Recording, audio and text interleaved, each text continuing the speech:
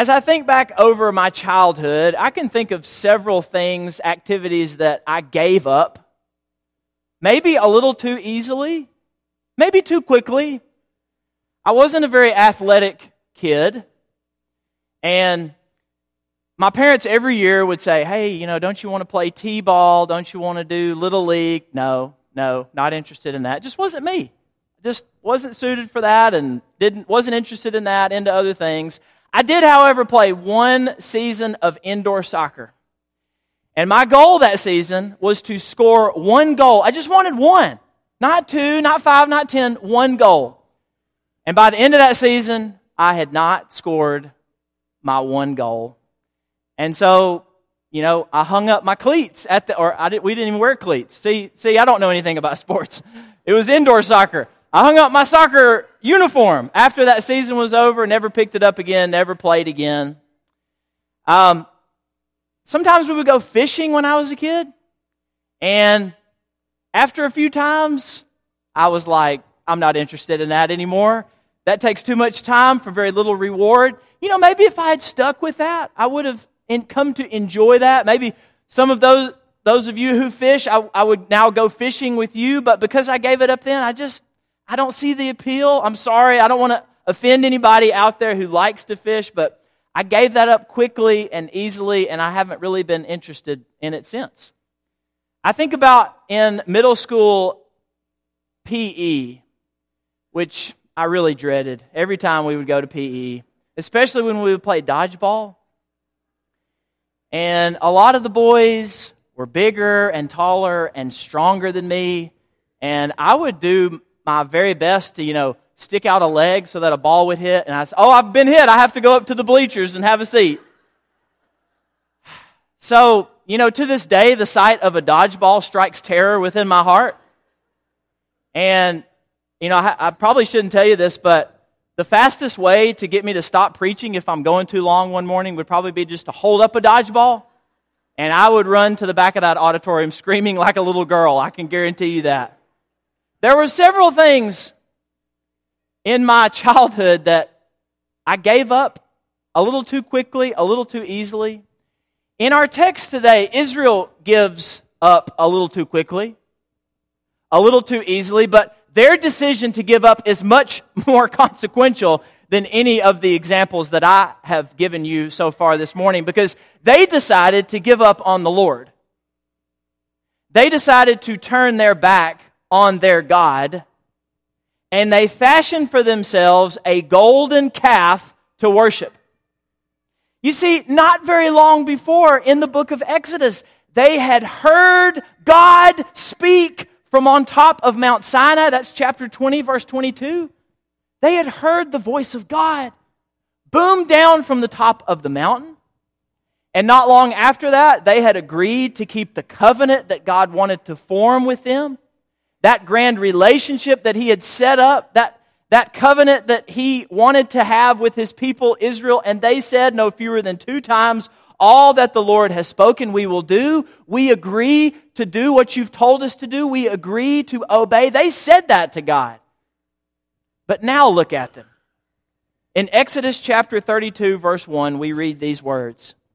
When the people saw that Moses delayed to come down from the mountain, the people gathered themselves together to Aaron, and they said to him, Up, make us gods who shall go before us. As for this Moses, listen to how they talk about Moses, their deliverer. As for this Moses, the man who brought us up out of the land of Egypt, we do not know what has become of him. Moses had gone up on the mountain, accompanied by Joshua, we read about in Exodus chapter 24, verses 12 and 13. And he was up there for 40 days and 40 nights. Just 40 days and 40 nights? That's not really that long a period of time. He was up there receiving the law from God. God was delivering the law to him so that he could pass it on to the people so that they could follow it. But 40 days and 40 nights was too long for the people of Israel. And because Moses delayed in coming down, they quickly turned to other gods. And we read this verse and we think, come on! Why would you so swiftly turn your back on God?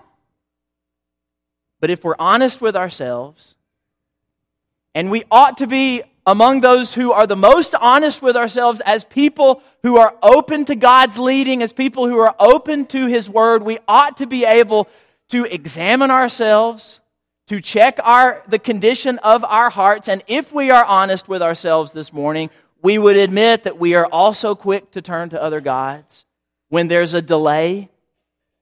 Moses delayed coming down from the mountain. And when we don't think that we are getting what we need from God, if we don't think He's giving us what we want, then we will swiftly turn to other sources to receive that. We turn to other gods, just like they did. Let's keep reading in verse 2 here. So Aaron said to them, "Take off the rings of gold that are in the ears of your wives, your sons, your daughters. Bring them to me." So all the people took off the rings of gold that were in their ears and brought them to Aaron. Verse 4, he received the gold from their hand and fashioned it with a graving tool and made a golden calf. Isn't it distressing? Isn't it disappointing that Aaron, the brother of Moses, is so quickly persuaded to go along with this terrible plan? To fashion this graven image so that the people could worship? He doesn't bat an eye. He doesn't hesitate at all. He says, all right, let's do it. Aaron had seen God, according to chapter 24, verse 9 of Exodus, along with the other elders of Israel. He had seen God, been in His presence.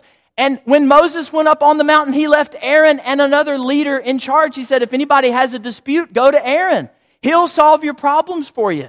And of course, Aaron and his sons and his descendants were supposed to be priests for God, according to the Old Testament law. And now this, Aaron is even on board. And of course, if you've been reading your Bible, you noticed his excuse a little bit later. I've talked to you, some of you, about Aaron's excuse when Moses gets back down the mountain and he confronts Aaron. He says, what happened? What did these people say to you? What did they do to you to convince you to do this? And he said, well, they said, make us gods who shall go before us. And so I said, let any who have gold take it off. So they gave it to me, and I threw it into the fire, and out came this calf. That's what a kid would say. I mean, my children have made excuses that are less lame than that one. If it wasn't so pathetic, it would be hilarious. I threw all this gold into the fire, and out popped this calf. Can you believe that, Moses? I doubt Moses bought it for a second. Even Aaron was swept away in this call to build an idol. What does that demonstrate? I think, among other things, it demonstrates that anyone, regardless of their status in God's family, regardless of their spiritual maturity or how established they are in the faith, anyone among our number can be tempted to worship an idol. Anyone is susceptible to idolatry. But what is idolatry? I think this is a good time for us to stop and ask, because so far we've sort of been dancing around it. We've been in the text. I want to hop out of the text for a little bit and talk about some big picture stuff. Let's think about, what does this word idolatry mean? Because a lot of us might think that it's a then problem and not a now problem.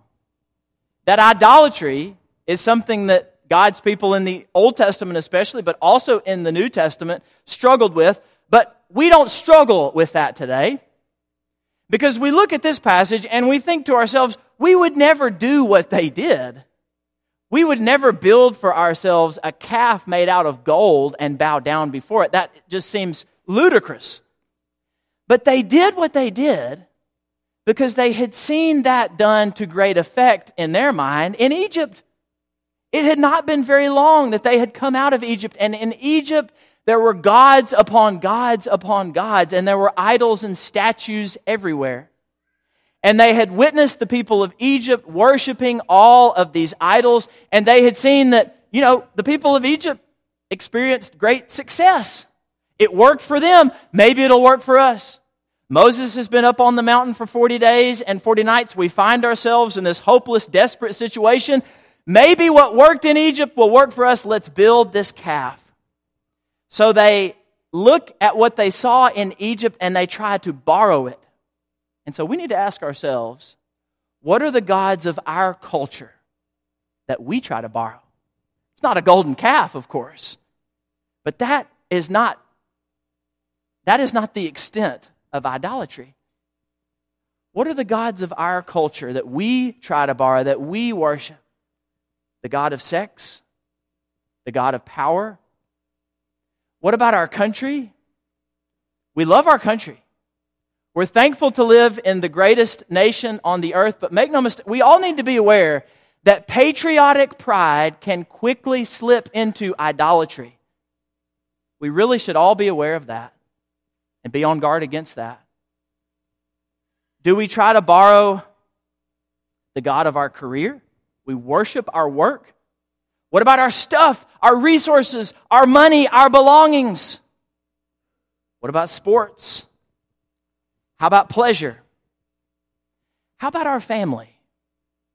What about your spouse, your husband, or your wife? Of course, we know that marriage is a relationship ordained by God, precious to God. But our wives and our husbands are not our gods. And our children are not our gods. I think that as I look around, one of the greatest temptations to idolatry in our society today is our kids. We have placed our kids on the throne of our lives, and they determine how our schedule is worked out and the activities that we plan.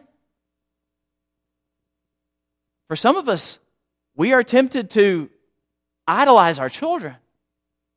And so there are gods in our culture today that we are tempted to borrow, just as the people of Israel were tempted to borrow what they saw in Egypt. You see, idolatry can be bowing before another god. It can be that. But it can also be making something that's not a god, into your God. I like how Tim Keller, a Christian author, defines an idol. What is an idol? This is very helpful to me. He says, an idol is anything that's more important to you than God. And how do you determine if something is more important to you than God? Well, he says it's anything that absorbs your heart and your imagination more than God. So what is that for you? And we could also add to your heart and your imagination, we could add your time. We can determine what it is we worship by looking at how we spend our time. Where you spend your money, your energy, what you're thinking about. It's anything that's more important to you than God. Anything that absorbs a part of who you are more than God, more than His church, more than His Son, more than His Word. It's anything that you seek to give you what only God can give. So what can only God, the true and living God, the Father of Jesus Christ, what can only He give? Only He can give life. Only He can provide forgiveness. Only He can give salvation and peace and hope and joy. And when you begin to look for those things in other places, then you have begun to follow after false gods, idols. An idol is whatever you look at and say, in your heart of hearts, if I have that, whatever that is, then I will feel that my life has meaning. Then I'll know I have value. Then I will feel significant and secure. There are many ways to describe that kind of relationship to something, but perhaps the best one is worship. What are you worshiping? What is your idol? Here's Paul from the New Testament. Paul says it well. For although they knew God, he's speaking here of unbelievers, they did not honor Him as God or give thanks to Him. So they knew who God was.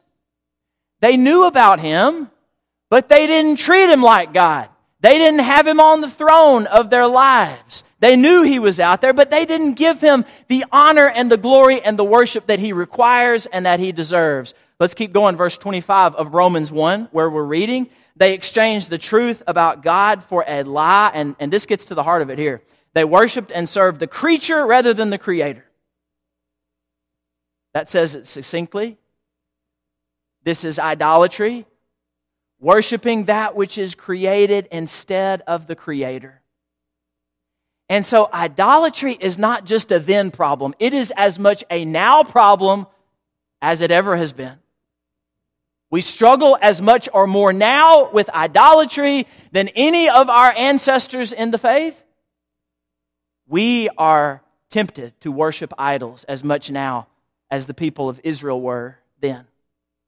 And as we keep reading in Exodus, we discover some vital truths about idolatry. And now that you know that you are susceptible to idolatry, now that you know it is a temptation for you, maybe we will read this, not just thinking about Israel, not just seeking to kick around Israel for what they did and saying, come on guys, how could you do that? But thinking about us and our hearts and how we're tempted.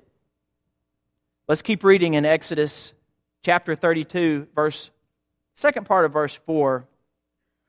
After Aaron had built the golden calf, all the people gathered around and said, "These are your gods, little g, O Israel, who brought you up out of the land of Egypt." What I want to observe first here is that idols are offensive to the one true God. Can you imagine what a slap in the face it must have been when God heard His people say, "These are the gods who brought you up out of the land of Egypt"? I mean, the audacity for them to say that. We, as we've read Exodus, we know all that God had done for them. He had raised up Moses to be their deliverer. He had orchestrated and executed the 10 plagues to showcase His power and might. The plagues, by the way, corresponded with various deities or gods of Egypt. They had a god of the flies and a god of the frogs and a god of hail. And God's plan with all those plagues was to say, I am more powerful than all your gods combined. God did that to show that He is the one true and living God. He parted the waters of the Red Sea so that His people could walk through on dry land with a wall of water to their left and right. He rescued them out of the hands of the Egyptian soldiers. And when they got on the other side and God had destroyed the Egyptian army, they sang a song that we call the Song of Moses. And we just finished singing some lines from that song. That new contemporary song takes some of the lines from the ancient Song of Moses that the people of Israel sang after God delivered them. They sang, "Who is like you, O Lord, among the gods? Who is like you, majestic in holiness, awesome in glorious deeds, doing wonders?" They sang, "You have led in your steadfast love the people whom you have redeemed." They sang, "The Lord will reign forever and ever." God had provided pillars of cloud and fire to lead them through the wilderness. He had given them bread from heaven. He had provided water from the rock. And they cobbled together a lifeless idol and they give it the credit. And they say that it led them out of Egypt. That it is the reason they were rescued and delivered. And they're going to seek guidance from that. What a slap in the face to God. How offended God must have been. How disappointed in His people He must have been. But God is just as offended today when we look to other sources to give us what only God can give us. When we cast our eyes on worthless, lifeless idols in our day and age, God is just as offended. It is just as much a slap in the face today as it was then. Idols are offensive to the one true God. Let's keep reading in verse 5. And when Aaron saw this, he built an altar before it. This is a very interesting verse. And Aaron made a proclamation and said, "Tomorrow shall be a feast to the Lord." He uses the personal name of God. The name that God had revealed to Moses when God said, "What shall I tell the people your name?" The Lord, Yahweh. So what's going on here? They've just built an altar. They've just built an idol, but now Aaron is saying, we will build an altar to the Lord. Well, what Aaron's saying is, hey, we're not getting rid of God. We're not done with God. We just want to make some other gods to go alongside Him. Is that a problem? Absolutely, it's a problem. Because it's out of accord with the first two commands that God had given His people. In Exodus chapter 20, verse 1, "You shall have no other gods before me." Command 2, "You shall have no carved image and bow down to it." There may be no other gods before me or besides me, God says. God is a jealous God. He has every right to be jealous because He is our Creator and He is our Redeemer. And He knows that we would be foolish to place a God that we've created alongside Him. So number 2, idols cannot coexist with God. And yet we do this today. We like to have God on our side, and we like to come to church, and we like to worship, and we sing the song of Moses as the people of Israel sang, and yet we'll go out here and we'll worship the God of sex and the God of power and the God of our careers and our families and our country and our money. And God is just as disgusted today with that type of behavior as He was then. You shall have no other gods before me or besides me. Your heart shall not be divided between me and these other gods. You shall have nothing that absorbs your heart and imagination more than me. You shall have nothing that is more important to you than me.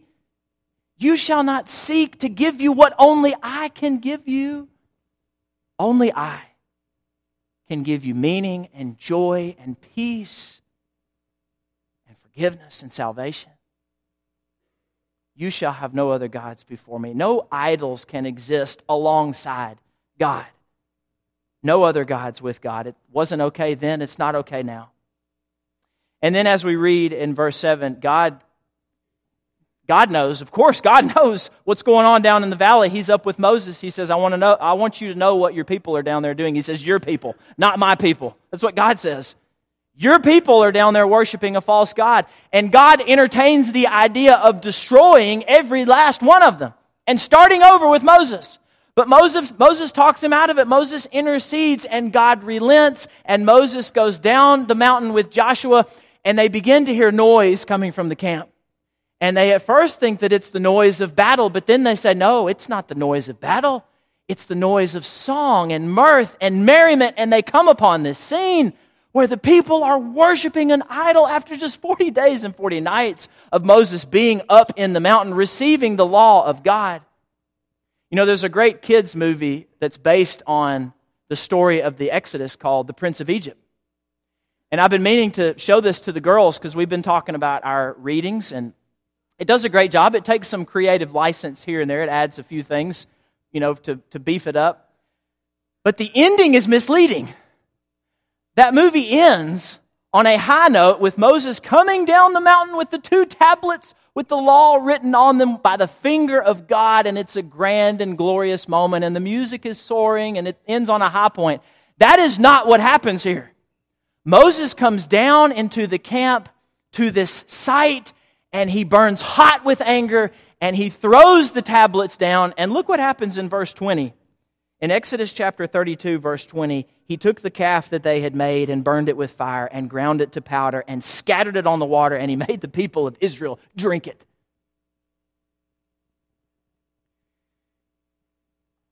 So number 3, we need to observe that all idols, whatever idols stand in our hearts, besides the true and living God, they must be torn down, they must be destroyed. Do you mind if we diagnose some idols in our lives as we begin to close out today? I want to ask a question. Well, I want to begin a sentence. And if you finish it in one of the following ways, then you probably have an idol in your life that needs to be destroyed just as this calf was destroyed. And this is a question that also comes from Tim Keller. Here's how the sentence begins. The sentence begins this way: life only has meaning, or I only have worth if. Life only has meaning, or I only have worth if. Let's finish the sentence in various ways. Life only has meaning, or I only have worth if I have power and influence over others. That's power idolatry. It only has meaning or worth if I am loved and respected by fill in the blank. That's what we might call approval idolatry. Life only has meaning, or I only have worth if I have this kind of pleasure experience, or if I have a particular quality of life. That's comfort idolatry. If I am able to get mastery over my life in the area of this or that, that's control idolatry. Life only has meaning or I only have worth if people are dependent on me and need me. That's helping idolatry. If someone is there to protect me and keep me safe, dependence idolatry. If I am completely free from obligations or responsibilities to take care of someone, that's a temptation in our culture, is it not? That's independence, idolatry. If I am highly productive and getting a lot done, my toes are starting to hurt. Are yours? That's work idolatry. That one sounds awfully familiar to me. If I am being recognized for my accomplishments, excelling in my work, receiving validation from my peers, that's achievement idolatry. If I have a certain level of wealth, financial freedom, nice possessions, if we could just get that bill paid off, if we could get that debt down, that's materialism idolatry. If I am adhering to my religion's moral codes, if I am accomplished in its activities, that's religion idolatry. Did you know that church work can even be idolatrous if we are doing it for the wrong reasons? Even that can become an idol if we are not checking on the condition of our hearts. Life only has meaning or I only have worth if this one person is in my life, just that one person. And if he or she is happy to be there, and if he or she is happy with me. That's individual person idolatry. If I feel I am totally independent of organized religion and I'm living by a self-made morality, there's no such thing. That's irreligion, idolatry. If my race and culture is ascendant and recognized as superior, that's racial or cultural idolatry.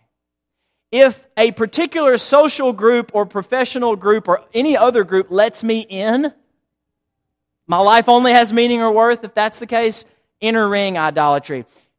What about this one? If my children and or my parents are happy and happy with me, family idolatry.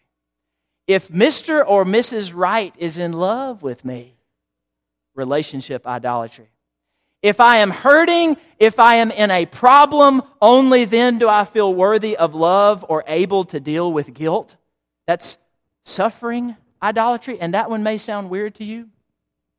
A lot of us have a lot of drama in our lives, and we like to complain about it, and we like to complain about the problems that we have. But if we're honest with ourselves, we wouldn't know what to do with ourselves if that kind of stuff wasn't in our lives.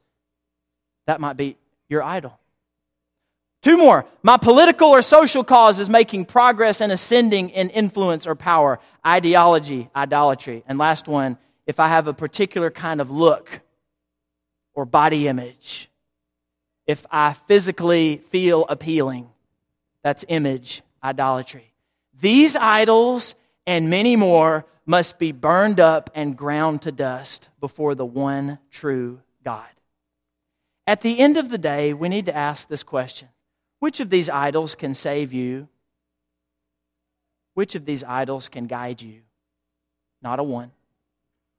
And if a person has become an idol for you, if that person has become your Savior, then what happens when you're looking at your Savior in a coffin? Who's going to help you then? Who's going to guide you then? But you serve a God, the Son of the living God, who didn't remain in a coffin, who didn't remain in a tomb, who came back to life, and who lives and reigns forever at the right hand of the living God. And He's the only one who died for your sins. There's no idol who died for your sins. In fact, maybe you need to start asking that question. Did this thing or did this person or did this group or did this idea, did that die for my sins? No. Only one God was willing to die for your sins. Listen, idolatry is serious business. It's serious business then. It's serious business now. And it requires repentance. We ought to be willing to repent. When we find this kind of stuff in our hearts, we ought to be willing to say, I have gone astray. I am wrong. My heart is filled with all of these other affections that are not God. And they are above God. And I know I shouldn't have them besides God. God punishes His people. He disciplines them. But what is remarkable is that in Exodus chapter 34, just 2 chapters later, He reestablishes His covenant with them. after what they did, after turning their backs on Him, after all He did for them, building that stupid calf, worshiping it like it was going to do something for them, like it had done something for them. God turns around 2 chapters later, and He extends His grace and His mercy to them. And if we're willing to repent, then God will extend His mercy and grace to us. If we're willing to turn away from our idols. The Lord in that chapter declares this about His character. He says, something that is repeated often in the Old Testament, the Lord, a God merciful and gracious, slow to anger and abounding in steadfast love and faithfulness. And that is the same Lord that we worship and follow today. And He extends His love and His mercy and His grace to you if you would only come and receive it. You can come this morning and follow after Him, turn away from your worthless idols and name Him as the one true and living God like He is. You can repent of your sins, confess that you believe Jesus is the Son of God. You can be baptized to have those washed away. Just as Richie was earlier in the week, just like Kaylee, you can make that same glorious decision this morning. If you're struggling in any way, if you need the prayers of this body of believers, if you want to say, I will turn to lifeless, worthless idols no more. I want to be sold out. I want to be solely devoted to the one true and living God. You have a chance to come and say that right now as we stand and sing.